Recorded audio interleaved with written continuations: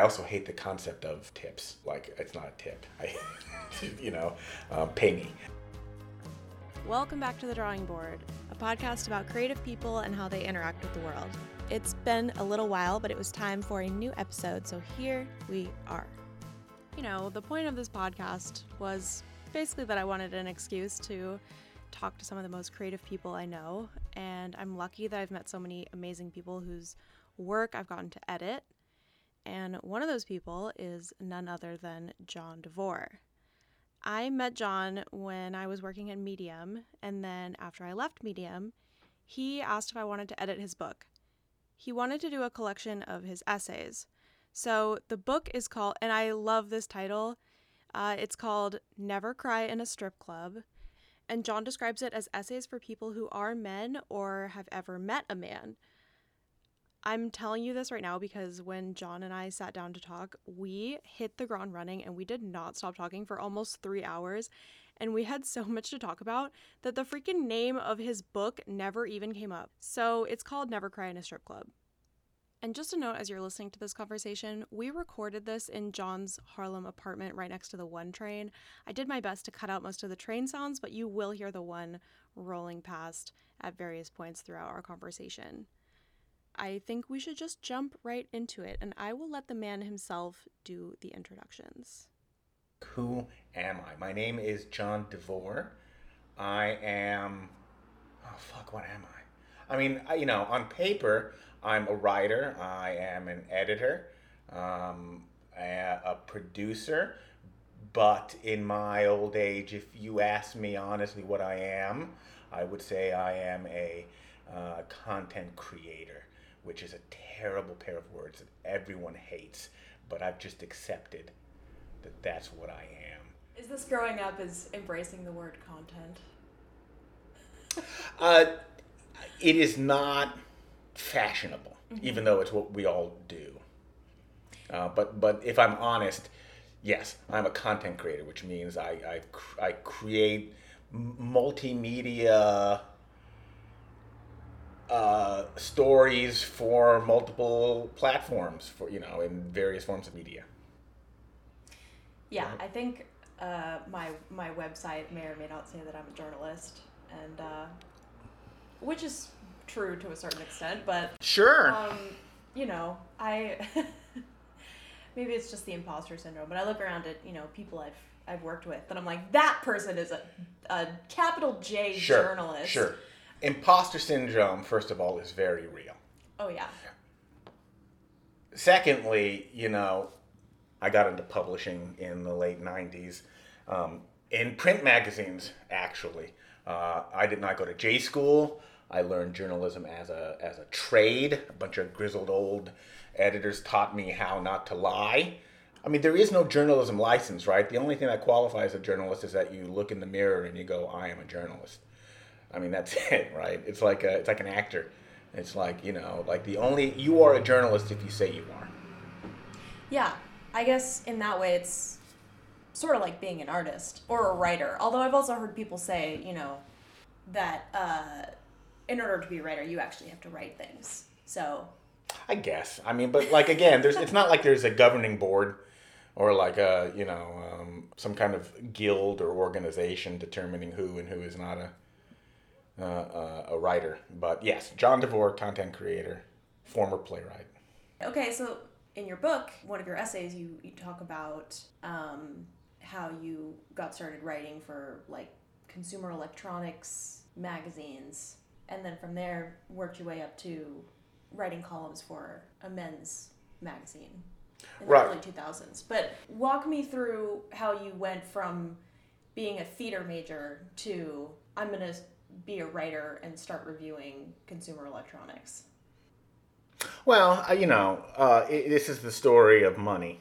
I studied theater. I got a degree in performance and playwriting. I moved to the city in 1996 to write plays. It didn't occur to me, especially at that point, how very little money there is in playwriting. Which, funny enough, since then, that has changed. The explosion of streaming services and prestige dramas. So I moved to the city. I produced a bunch of plays. I lost a lot of money on a bunch of plays. But I got into journalism because I was a receptionist. I took a temp job. I was a terrible receptionist. I had no skills. I had to take a class in Microsoft Word where they taught me how to cut and paste. And I was like, oh, this is amazing. So I became a receptionist for a small California publishing company. And every day, when the editors came in, I would be like, "Hey there, hi there, nice to meet you. How you doing? I need a job." And eventually, one of the editors gave me a shot, and he told me to find errors in the day's copy front page of the New York Times, because he wanted to make the point that in editorial, nothing's ever finished. It's abandoned, right? Like you have a daily, or if you're a magazine, a monthly schedule, and you edit up until a managing editor takes it out of your hand. So he was like, find 3 errors in the New York Times, and then we can talk about a job. And I found one. I'm not particularly good at copy editing. I have, some low simmering sort of learning disabilities. But there, I became a fact checker, and I began to work for these consumer electronics magazines, and I learned the trade there.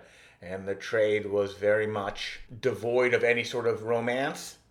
I mean, I was still making I made weird theater at night. But I liked working for these magazines, and I was very proud when I was 24. I was very proud that year I was able to put on my taxes writer. I don't believe in good or bad writing per se. I just think that there's writing, you should keep to yourself, and writing that you should share. And if it's writing you should share, then maybe that's writing you can make a buck off of. In a certain way, I think all writing is good. Marketing, social media, movie review, whatever it is, all writing is good. And then, from there, I launched my first website in 1999. I was told by the old men at the consumer electronics company not to take the job, that the internet was not going to last, and that I would ruin my career. So, content. I mean, it's not sexy, but it does pay the bills. You wrote consumer electronics. Not sexy, pays the bills. And then you went to a men's magazine. Yeah, I launched their website. You got to write about boobs and butts and bacon, which is pretty sexy and also pays the bills. Did you feel more inspired by doing that? So the magazine that I went to work for, whose website I launched, was the infamous Maxim magazine, a nuclear douchebag publication. And a cultural event at the time that was huge. I have made comparisons that it is the gender-defining event for men at the time that Sex and the City was for women. You can see the current DNA of Maxim in Barstool Sports, in Fox News, in Joe Rogan. So dirtbag, shitty men's culture is the part of Maxim. At the time, Maxim proved an old publishing adage wrong, which was that men don't read. Publishing, especially magazine publishing, was mostly oriented towards women. And classic men's magazines like Esquire and GQ, while, storied publications with rich literary histories, actually, these were very small circulations compared to almost everything else that was geared towards women. I got the job because a men's magazine was looking for someone who could review tech, who could review gear, and I applied. At one point, I think my aunt told my mom that I was working for a pornographer. But my dad was proud because at that point, Maxim was in the New York Times a bunch because it was making money. And if you're making money, you're good. The rest of the industry hated it. It was a magazine run mostly by a certain kind of Brit who liked me because I had grown up in Virginia and Texas. And so I knew all of the conservative Southern shitbags that they wanted to reach. I actually knew them. I had partied with them, done drugs with them, and then proceeded to run far away from them to the safety of New York City, where I could hang out with freaks and make theater. Look, was it journalism? I didn't lie. You know, I had written about this occasionally. You had read one essay about it. You know, part of the DNA of these kinds of magazines was selling, I don't want to say selling sex. There's a way to sell sex in a positive way. I don't even know if these magazines sold sex. You know, they sold youth. And they sold B-list stars in bikinis. You know, it was patently sexist. There was a part of me where I rationalized it was all a joke, and then I would tell my theater friends what I did that day. But, you know, Maxim sold youth. It sold young women. Let me revise. Maxim proved to the market that men would buy magazines. You know, it's not like I was writing short fiction. You know, Maxim had a frat boy humor. It was what it was, and I had learned hard lessons about myself. You know, like, because, you know, like right now, as we have conversations about Britney Spears, right? There's some of Maxim in there because, you know, Maxim was part of the broader pop ecosystem that elevated young women and then tore them down. Look, you know, I remember one meeting, the conversation about a photo shoot. This is like a $20,000 photo shoot, which is cheap. And you know, and the question was about cleavage versus butts and what we should focus on. It was like it was a table full of adults with, you know, money and expectations and responsibilities. And I remember, you know, telling my friends, I was like, our job is to figure out how to give other men boners. I was okay with that. I was like, that's what we're talking about here, right? I mean, that's what we're doing. And then I was like, do you think the reader knows? Like through that cover, I'm telling you, Bubba, what's hot. You know, the covers that always sold. And this is when my soul began to crumble. There's always a 20-year-old beauty queen. Not Angelina Jolie, not Halle Berry. What sold was a young woman because there's just something in the, lack of a better term, like in the patriarchy, where the message is to prize youth. But, you know, that's the patriarchy. I think that's capitalism. I think that is I think it's capitalism and the patriarchy, they go hand in hand. But prizing youth is something that it's just done, you know. Did you say it's dumb? No, it's something that's done. Also, it's very dumb. And I feel pretty good saying that on a podcast. Capitalism is dumb. There's got to be a better way. That's okay. I don't have any advertisers. We can say that capitalism is dumb. You know, I have a lot of friends in theater, a lot of friends of varying genders and sexualities, and who are all like, what are you doing, John? And I was like, well, what I'm doing is getting free video games, getting free comic books, and having a business card that gets me into any bar or club in the city.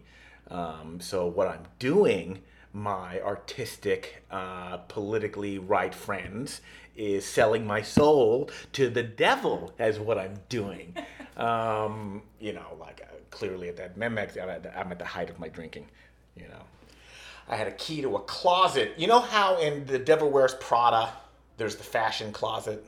Mm-hmm. Where wonderful Stanley Tucci, right? I love that movie. I love that movie. It's a great film. I will, it's up there to me with Ghostbusters, where I'm like, oh, it's on? I'll fucking watch it. Anyway, I had the early 2000s dude version of the fashion closet, which was a closet that was filled with liquor, expensive liquor, fireworks, Nerf guns, remote control cars, remote control gliders, lightsabers, like, this was in the day when a page of advertising in Maxim was like six figures. So what does it matter if PlayStation sends a $300 video game? If it gets in the magazine, that could be worth tens of thousands of dollars. So, yes, I sold my soul to the devil. But yeah, youth culture, whatever that means now. I mean, it still exists and it's still a product. Gen Z's pretty smart though, scary smart. And I do appreciate how they make fun of everybody. Especially millennials who are like not ready for it. When the Gen Z collectively rags on millennials have no immunity. They don't know what to do. They are, except freak out. As a millennial. Are you a millennial? I think it's great. I am. Yeah. I think for a young millennial. I'm inside the cutoff by a couple years, okay, but I'm one of the younger millennials. Yeah, I just turned 28. How's that feeling? I think in my early 20s, and as a teenager, I was very preoccupied with growing up and being adult and doing the types of things that adults do and being perceived as an adult. And so anytime anyone would say that I was so young, I was indignant at that. And I would say, how dare you call me young? I'm so mature and grown up. The older I get, the more I take it as a compliment that people say I'm young. And I'm like, yes, my youth is still there. Hold on to it. Yeah. So I think just seeing that shift in my mindset in and of itself is an indicator to me of my aging, if that makes sense. That the fact that I am no longer rejecting my youth means that in some sense I am aware of its ephemeral nature more so now than when I was a teenager and I thought that I would be young forever. Look, age is very personal, and it is one of the great relationships you'll have in your life, is the relationships you have with who you are now and who you were then and who you think you will be. But it's a personal relationship. Capitalism must turn everything into a product. Everything must have a price tag.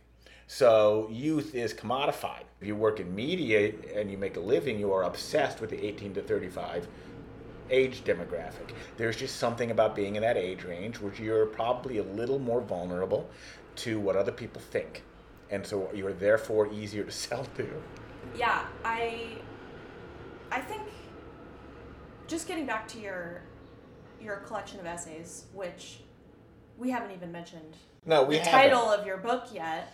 Well, it's because it's not a book yet. It's not a thing. I will come out and I'll say it. Sophia Smith and I know each other. We work together at a place. And I have been writing essays for a long time now. And a few months ago, I decided, with the blessing of my representation, with my agent, to compile a collection of essays. And I needed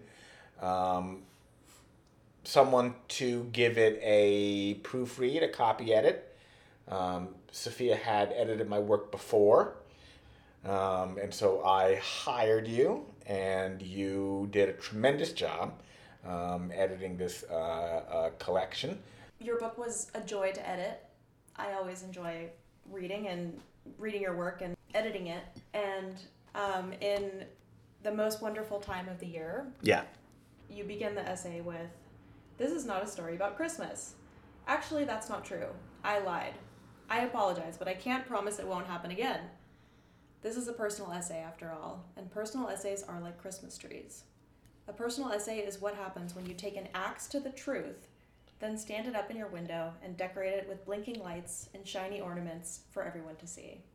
And I thought that was a beautiful metaphor for personal essays. I mean, because you tell the truth, but you lie. But you're very self-aware and transparent, and confessorial, is that a word, about your lies.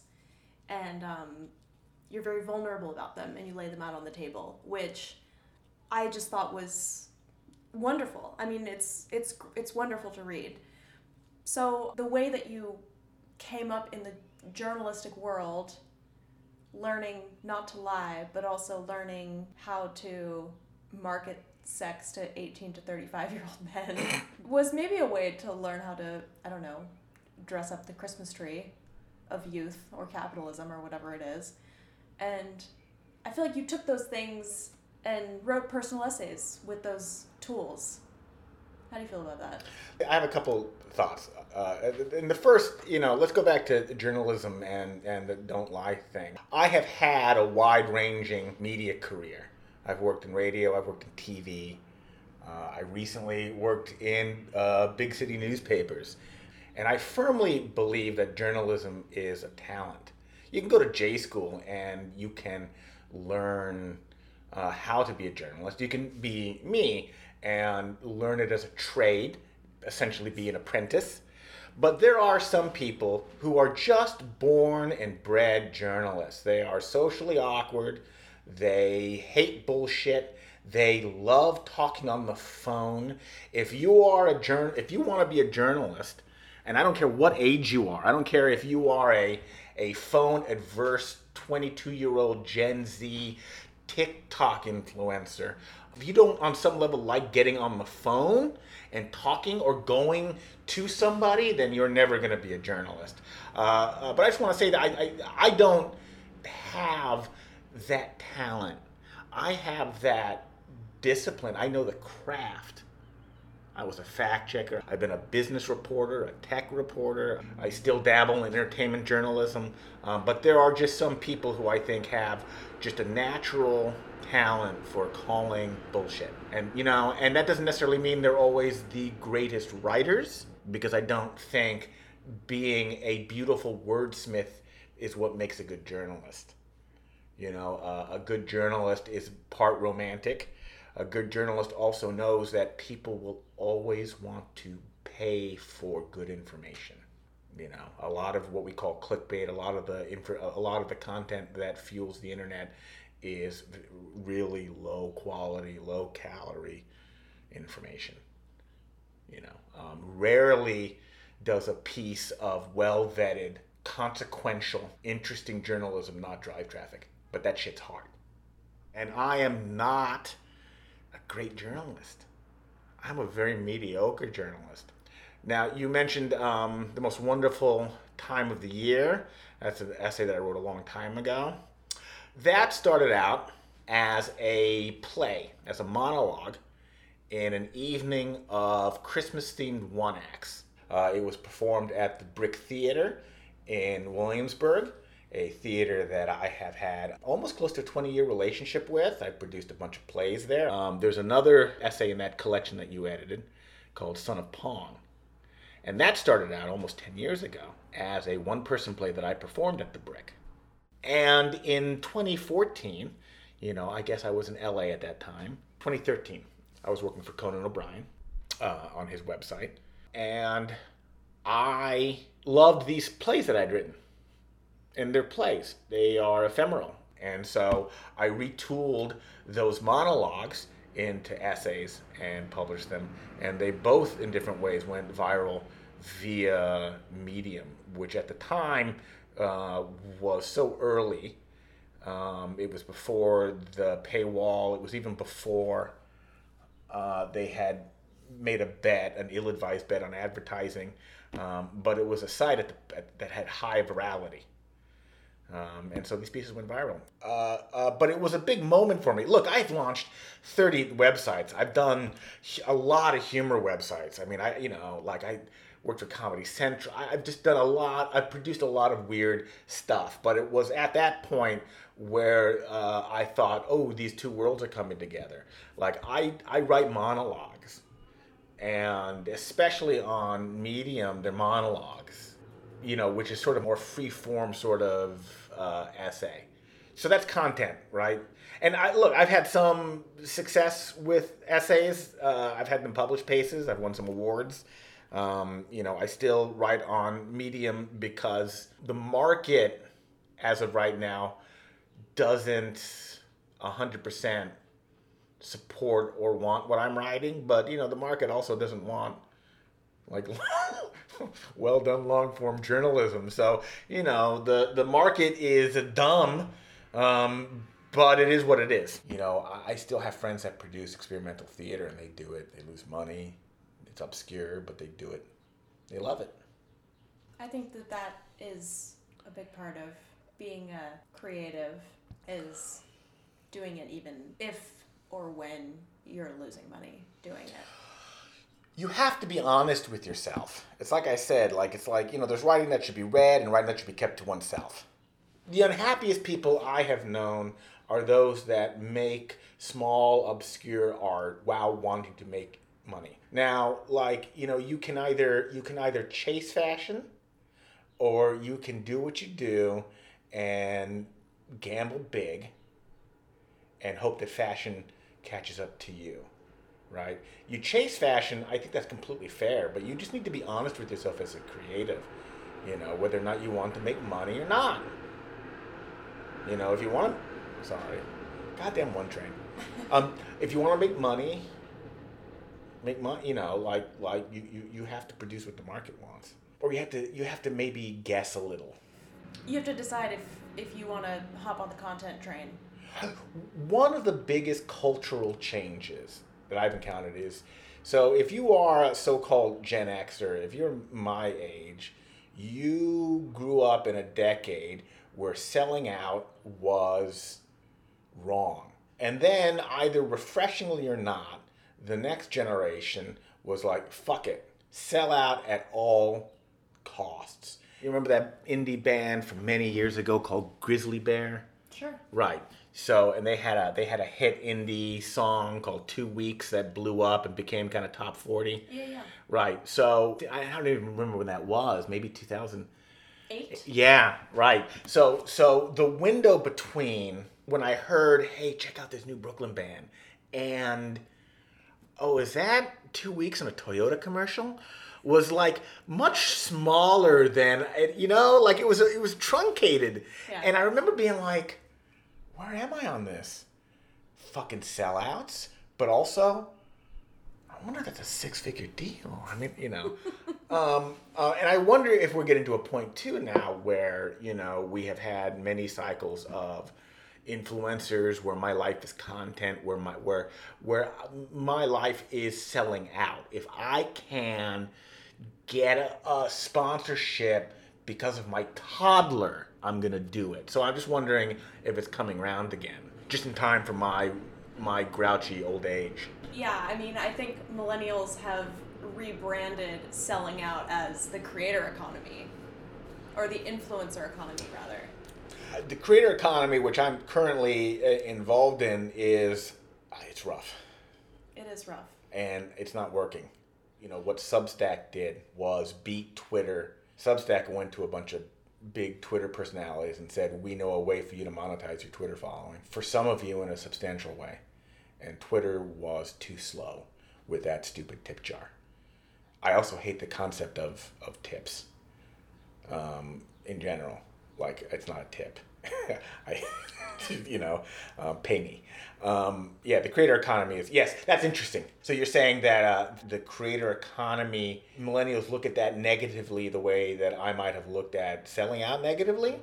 Or no, I think that we have embraced the concept and we view it to the point positively. Okay. I think that millennials rebranded selling out as something positive and call it the influencer economy. Yeah, or okay. Economy, I'm conflicted by that because, I came to this city with jack shit and with no connect. That's why I love this city. And the only people when I was coming up who sneered at selling out had connections and had money, and had parental money and parental support.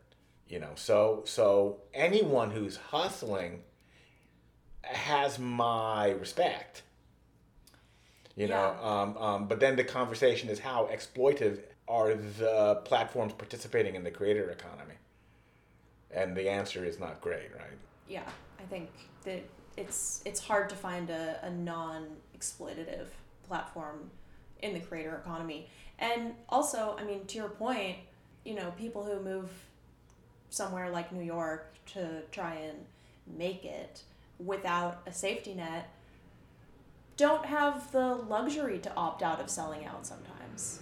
I mean, if you get the opportunity, you have to take that, or what? Or leave the city, because you can't afford it because you didn't take that opportunity to quote unquote sell out. Well, that's the interesting thing, though. It's like, everyone wants, the prize is to sell out on your terms, right? Mm-hmm.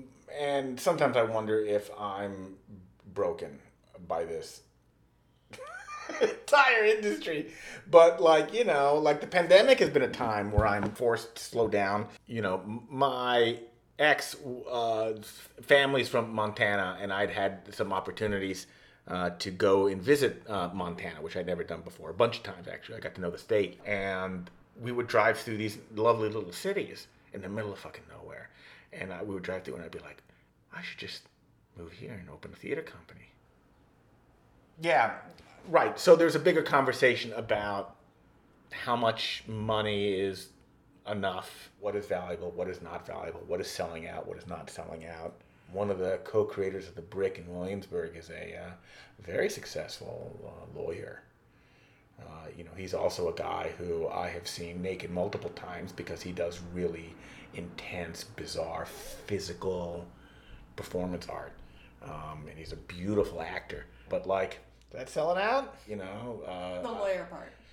Sure, but like not in his art.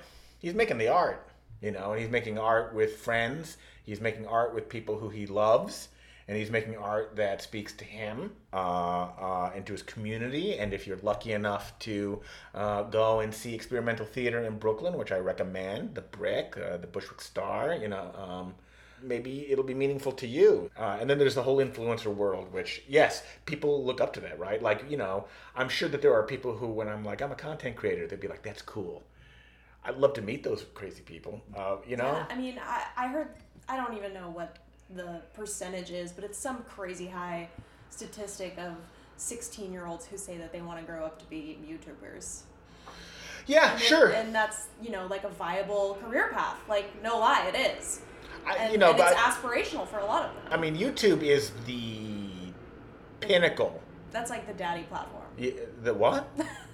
It's like the daddy of all the content platforms. Of all the creator content platforms, absolutely. Is there another social media platform that has produced a Bo Burnham or a Justin Bieber, or stars who made the jump to other media and made money there as well, right? Yeah, YouTube is it. I think Twitter has produced stars, but Twitter doesn't. It's not a place where you have been able to make money. There are people making serious money, right, on YouTube. Oh yeah, and I think TikTok now as well. Yeah, so TikTok I'm obsessed with. TikTok helped me survive the pandemic. It's a wonderful social media platform because it does not. I have I'm not compelled to create. Just consume. I just plug in and scroll, and I don't need to interact or no, it's great. Post anything. The algorithm just feeds me what it is apparently that I want, which is elaborate breakfast sandwiches and teenagers performing one-person versions of Sweeney Todd. That's fabulous. I'm like, this is everything I want. But they have an interesting, right? So their agreement though is that they have a creator content fund that you can opt into after 10,000 followers. Yep. Some of these people are some of the brands are directly connecting with these creators, and they're making fucking commercials. Yeah. In their feed. That are hilarious. That literally make me want to buy Doritos. Yeah. There's this gay North Carolinian or Tennessean singer-songwriter dude who is fucking also hilarious, and he eats Doritos, and I'm like, I could go for some Doritos right now. It was funny because I'm just like, does advertising work? And then I'm at a bodega and I'm like, oh yeah, ranch Doritos. Kevin likes those. Yeah, I mean, talk about selling out. I think it's brilliant the way that they do these product placement. I mean, I can't help but think of Garth in Wayne's World with, the full Adidas tracksuit. Oh, that whole shtick. Yeah. Oh, what a wonderful movie to reference. But now it's like, that's the dream. That's the Gen Z dream. I mean, a few years ago, my last full-time job was making a print magazine for a mattress company. That's right. Like during one meeting, I made a joke about how I was like, pretty soon we're going to be a magazine company with a mattress side business. And everybody was like, that's not funny, because they're like, we fucking love this business, and they should. My core pitch to them was, in the wild of media, of the internet, brands and publishers are in competition for attention. And so consumers, actually, younger ones especially, are so sophisticated. They will let you sell to them so long as you don't waste their time. So entertain them, inform them, hire storytellers, because to a lot of these consumers, they don't see brands or publisher. Like Esquire might as well be Airbnb, like Netflix is, it's all the same fucking shit. This is a little bit of a change of topic, but you mentioned earlier that some of the unhappiest people that you knew were the people who were trying to make weird art and hoping that it would be successful. And I want to talk about happiness, because you write a lot about a lot of heavy topics in your essay collection. I mean, there's addiction, loss, body image issues. Mm-hmm. Did you feel like writing these things was part of a healing process for you? Did you feel compelled to write about these things as a way to grapple with them? Was it more of a write what you know type of situation? Was it all of the above or something else? First off, I'm a recovering alcoholic. I've been sober for 11 years. The recovery narrative is kind of boring. I think there's a penchant to make it a redemption arc, and the story of an alcoholic is every day you start at zero and you try and stay sober. But a 12-step program really forces you to be brutally honest with yourself and to look at things the way that they are instead of the way that you want them to be or wish that they were. And that's very hard to do. And so the unhappiest people in the world are those who are unable to be honest with themselves. I know plenty of artists who don't make a lot of money, and maybe they have 2 jobs, maybe they live in inexpensive places. I know too many people who don't make a lot of money who are happy making their art. Unhappy people, and I have been unhappy. My drinking years were very unhappy. I am at my most unhappiest when I am not honest about myself. Now, to your second question, we're getting back to the question about personal essays. I wrote a weekly sex and relationship column for a feminist pop culture site called The Frisky, which was like imagine Jezebel, but also like Us Weekly. It tried. It was passionately feminist and ready to scrap, but it also loves celebrities, Anyway, this was during the golden age of exploitative first-person women's confession essays.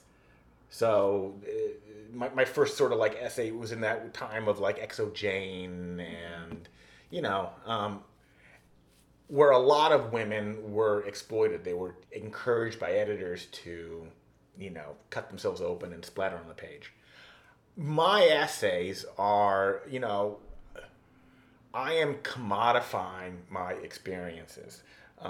Writing is not therapy. Therapy is therapy. Some of the pain in those essays, a lot of time has passed. And sometimes I've written in the heat of the pain. And so I want to, like a good playwright, move somebody. I want to give somebody emotion. I want to make someone feel sad. So, I think I'd written in one essay that, memoir, which I'm a big fan of, but memoir is, the truth after 3 drinks at an airport bar. I change some names, I truncate some moments. All of it is true, but I'm telling a story. I'm trying to make a feeling, that essay, Why Men Drink, where I'm like, I don't know why. I wrote that because I want some dude who is struggling to read that and not feel like a freak. Uh, uh, if I were to teach a personal essay class, I would, it's not therapy. It's like what I had said. There's writing that should be read and writing that should be kept to oneself. And there were some people who I saw, some women, some very talented people, who were encouraged for clicks to share that which should have been kept to oneself. There are some traumas that you need to either have distance from, or you need to be like, I am commodifying this, I am dramatizing this, I am cannibalizing it. And you should ask yourself, why? Why am I doing it? But I know a lot of people who were gently pushed into revealing things and making public pretty raw feelings that they should not have. There's a whole generation of writers who I think regret essays that they wrote in the 2010s. Less literary or journalistic and more of a spectacle. Sure, right. Exploitative. I mean, there's still a whole industry that would be more than happy for you to take something very painful and turn it into clicks. I think that existed even before the 2010s. I remember as early as the year 2000 even, reading my best friend's older sister's issues of 17 magazine. And the parts that we would always flip to first were the real life stories from teenage girls. And it was always just these salacious, drama riddled, I didn't know I was pregnant for 8 months, or whatever. I don't even remember any of them, but they were always these crazy real life stories from teenage girls about, life issues. Right. And that was what we craved more than the, makeup tips or fashion trends. It was or boys. Yeah, it was give me drama. That's a great point because, there's also that whole world, too, of essays that it's not just trauma. It's a writer will have an offensive opinion or something that an editor should know is bad, but is okay, sure, write it. But yeah, well, it's drama. I said I had done radio. Yeah. And I had done talk radio, late night talk radio on Sirius for men. It was a fucking nightmare. I was drunk the whole time. The guys were douchebags. I interviewed tons of celebrities, and I made fun of men. I had a co-host named Diana, who I'm still friends with, and all we did was make fun of guys. I told her our mission was to destroy all boners. So we would we would have women come on, and we would just talk about everything that wasn't sexy. And when we did that, when we had a beautiful woman come in and we talked about body odor, or probiotics, the phones would light up. Anyway, what the radio taught me, what talk radio taught me, made me a better blogger. And so talk radio is hours and hours and hours of shit to fill. It's terrifying to fill 4 hours a night with content.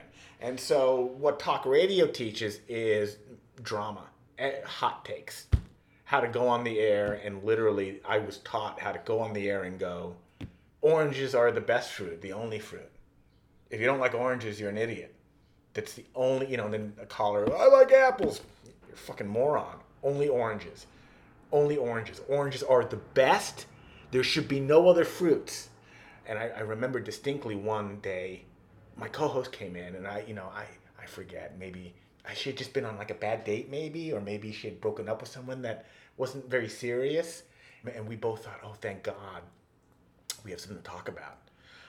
And then I realized that we were in danger of creating drama in our real lives in order to fill this bottomless hole of radio airtime with drama.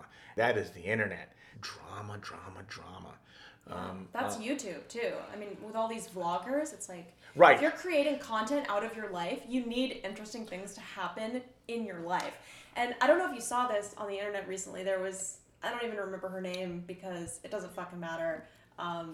If you're listening to this episode, I guess you can go Google her. But some irrelevant YouTuber was in the news again recently because she put her dog down and like vlogged about it and had this whole like sort of influencer style photo shoot on her Instagram of like the dog's last day. And then they put their dog down, and it was so sad because it was a perfectly healthy dog that I think had like some aggression issues. We don't need to talk about animal death if it's, I mean, I was enraged about it, but it was this whole thing of, like, did you see me? I'm already like, let's find her and yell at her. Yes. And of course I mean, this is like, I cannot wait to look this up. Yes. Please do, but be in a good mental state when you do, because it took a lot from me. And, you know, don't watch her YouTube video because she's making Google AdSense money off of it. That's the other thing. She monetized the video, which is talk about, you know, creator economy and selling out and monetizing just every moment of your life, including what should be, you know, one of the worst days. Anyway. Wow, fascinating. That's when things get dangerous. I was about to say the other thing, you know, beefs. You know, beefs rule radio. Sirius was such a crazy company, but I was so new to it, and after a few weeks, I would hear that this morning show was making fun of me. And then I heard that this afternoon show was like, he'll be fired in a month. And I didn't know any of these people. And I'm like, what are they doing? It hurt my feelings. So like Substack and Twitter and YouTube is nothing but beef. Maybe that's what I'm doing wrong. I just need to beef more. I should find somebody at Medium, which, you know, really, to be honest, it's one of the nicest companies I've ever worked with. The amount of nice people that I've met there is eerily bigger than other media companies. So I should just pick you know what, I'm just going to randomly beef Harris. I'm just going to randomly just be like, you know, fuck you, Harris. Just randomly. Shout out to Harris, who is the sweetest person in the world. Sweetest. One of the best editors I ever worked with, truly. But I'm just going to start a random beef with him. What a piece of shit. I hate that guy. The worst. I hate that guy. See, that's the internet. Just no rhyme or reason. Just start beef with the nicest person possible. You know, I think the flip side of it is wanting to make content or art and not having anything interesting to go off of. I mean, do you think you can write good, interesting things without going through horrible, traumatic events? And if so, how? The answer absolutely is yes. No, you don't have to mine your experience to tell a story. Helps on the internet. You know, there's a writer. She writes a bunch of wonderful essays on Medium. Jennifer Barnett, and she tweeted the other day one of Nora Ephron's essay collections, and you know, Ephron is peerless.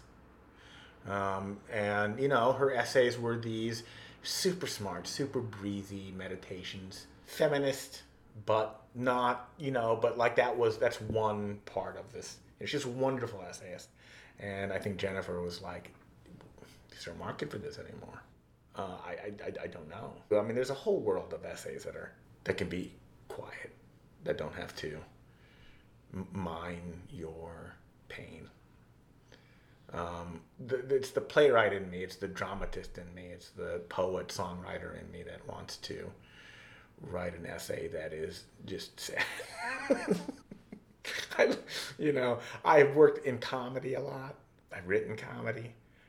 But I don't love comedy. I love sad movies. I love sad songs. I love melancholy. I'm a big old goth kid. I think there's a fine line between humor and melancholy. Yeah, I guess that's right. I feel like there are two sides of the same coin. Yeah. A goth kid at heart. I mean, same. And I love dark humor.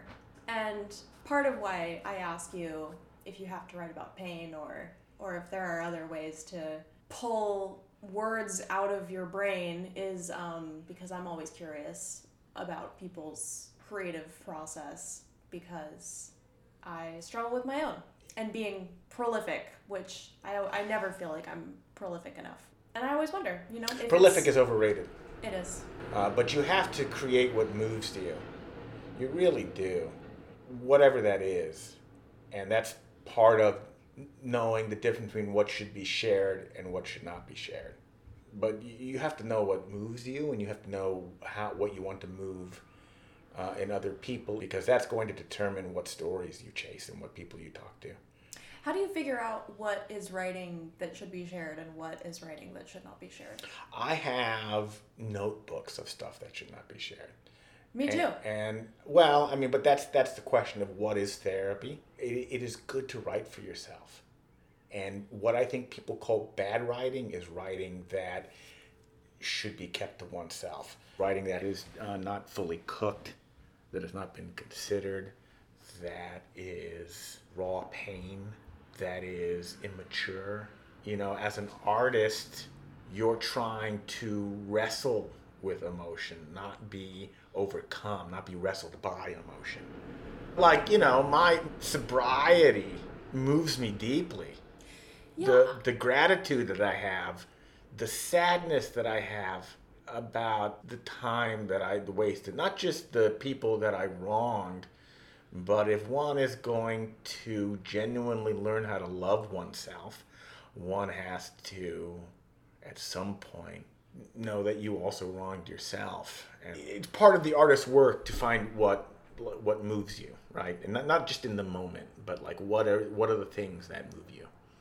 Yeah, I wanted to ask you actually about creativity and sobriety, because I feel like drugs and alcohol are so highly romanticized in the creative process. Oh, for sure. That when you step away from that, there's almost an expectation that you will lose some degree of creativity along with the substances. Well, but it sounds like you actually moved into a space where it was highly generative for your creative process to become sober. Oh yeah, no, sobriety saved my life. I've got too many friends that are dead, and I've not done it perfectly, but it saved my life. And it made me more creative. When I was doing my radio show, I was drinking every night, and so on the air. Oh yeah, part of it is I'm on a dude channel. Yeah. I'm fucking John Devore, drinking. What's up, guys? Give a call right now. We're talking about, bacon boobs and whatever. So I had my programming director was brilliant, and he taught me as best as he could how to be a radio personality. So when you're a programming director and you're in charge of 12 hours of live radio, there's no way with your meetings and your programming and stuff that you're going to be able to listen to what your talent is doing on the air. So the way that you manage your talent is you take a snippet of a show, and then after you get done, you come into the programming director's office and he plays a random snippet. And maybe it's a brilliant snippet, and he goes, that's great, do it again. Maybe you bomb, and he's like, come on, what are we doing? And so my programming director brought me in one day, the night after I was just drunk on the air. Just fucking shit-faced. And he made me listen to myself drunk on the air. It was a fucking disaster, embarrassing. Were you sober when you were listening back to it? Yeah. And as I'm about to apologize, he's pissed, right? He goes, no. He's like, we're going to listen to it again. It's so hard for me to listen to my voice, but just slurring and being blah, blah, blah. And, and he was like, look, and this was one of the many steps to me sobering up. It would take years. But he was like, if I hear this again, you're fired. You're just gone, And so I learned to be less drunk on the air. The drinking did not make me a better radio host. The drinking helped me poorly manage anxiety and insecurity. Writing is a performance, and it's a performance with a page. And writer's block is similar to stage fright. And if you're experiencing writer's block, what you have to do is step out onto the stage and hope that your talent and your skills take over, but you have to risk bombing. So no, drinking does not make you more creative. It helps you feel like you're managing fear. Yeah. You have a quote in one of your essays that's like, being a young, lonely, insecure white man in America is the best gateway drug. Oh yeah, or sure. is a gateway drug. Yeah. Yes, it's a gateway drug because if you are somebody raised like veal and told if you work hard, white guy, and you struggle, you're going to become big and successful, and then you get out into the world and you realize, oh my God, there are all these other different people and they're more talented than I am, or they're as talented as I am, or they have this or that, and oh my God, everything sucks. You know, because there's a lot of stories of guys, they become discouraged, they fall into booze, they become depressed. You know, I feel for a lot of angry white guys because, like, you know, they were told, my career is much different than it would have been 20 years ago because there is more opportunity for more people. And I'm very aware of that, and that's fine. Yes, but the world is filled with a broken-hearted white man. I heard it described recently that privilege isn't the presence of a leg up, it is the absence of obstacles, which is harder to see. Sure. Because it's not there. 100%. And you can't see something that's not there. And I think that's what you're describing. 100%. Yeah. That's right. You know, I'm a white presenting Latinx man, Latino, if my mom's listening, because that generation, she's not going to give up the gendered language. The only time I've ever been visibly aware of it is when I am in public with my mother and cops are nicer. Major D's perk up. Floor walkers stop following us, you know, like, and that's the only unique viewpoint biraciality affords is for somebody to see how the world treats the most important people in your life if you're not the same color. If it weren't for her, I would not see things. Yeah. John, when does your book come out? I would have to sell it. So, Sophia, I will let you know if I do it or if I just say fuck it and publish it myself. But I want you to know that your acknowledgement will be pithy but heartfelt. Wonderful. That's the only reason I did it, was to see my name in print. In the very last page. in the very, very last page, along with Harris. Wonderful. That asshole. Harris, we love you. I just, if you all just knew what a gratuitously wrong thing it is to insult such a beautiful man. Oh, man. Cool. Well, thank you. Thank you so much for sitting down and talking to me about I know, your it was life. my pleasure. It was so good to see you. It's been so long. Yeah.